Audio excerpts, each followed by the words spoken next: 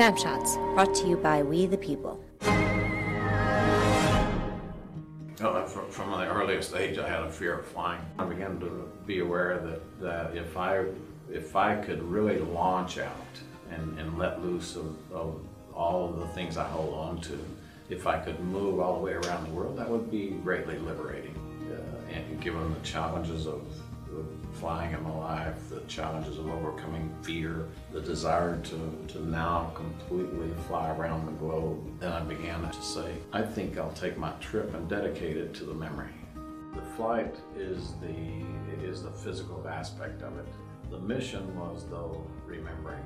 I wanted this to be a mission that required sacrifice. And every time I faced an obstacle, I said, this is in memory. This is me remembering those who did more than just face obstacles. And so you're going to have these countless hours sitting up here by yourself in the cockpit, and you have to solve every problem that comes to face you. And again, just 16 days, and so you divide 16 by 144, you get a lot of hours per day, sometimes 10, 12, 17 hours a day in a small seat about the one size I'm sitting in a cockpit about the size of a Volkswagen. You see nothing but water as far as you can see. So I'm wearing a life jacket all the time by myself in the middle of the night many times.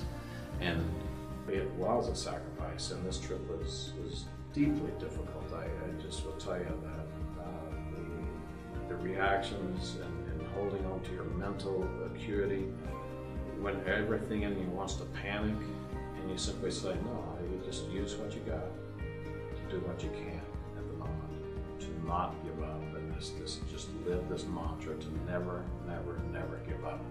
And it's one that I think embodies the American spirit, this idea of never giving up. That we're going to do more than just stick a flag in the dirt. I wanted this to be a mission that required sacrifice, and it did.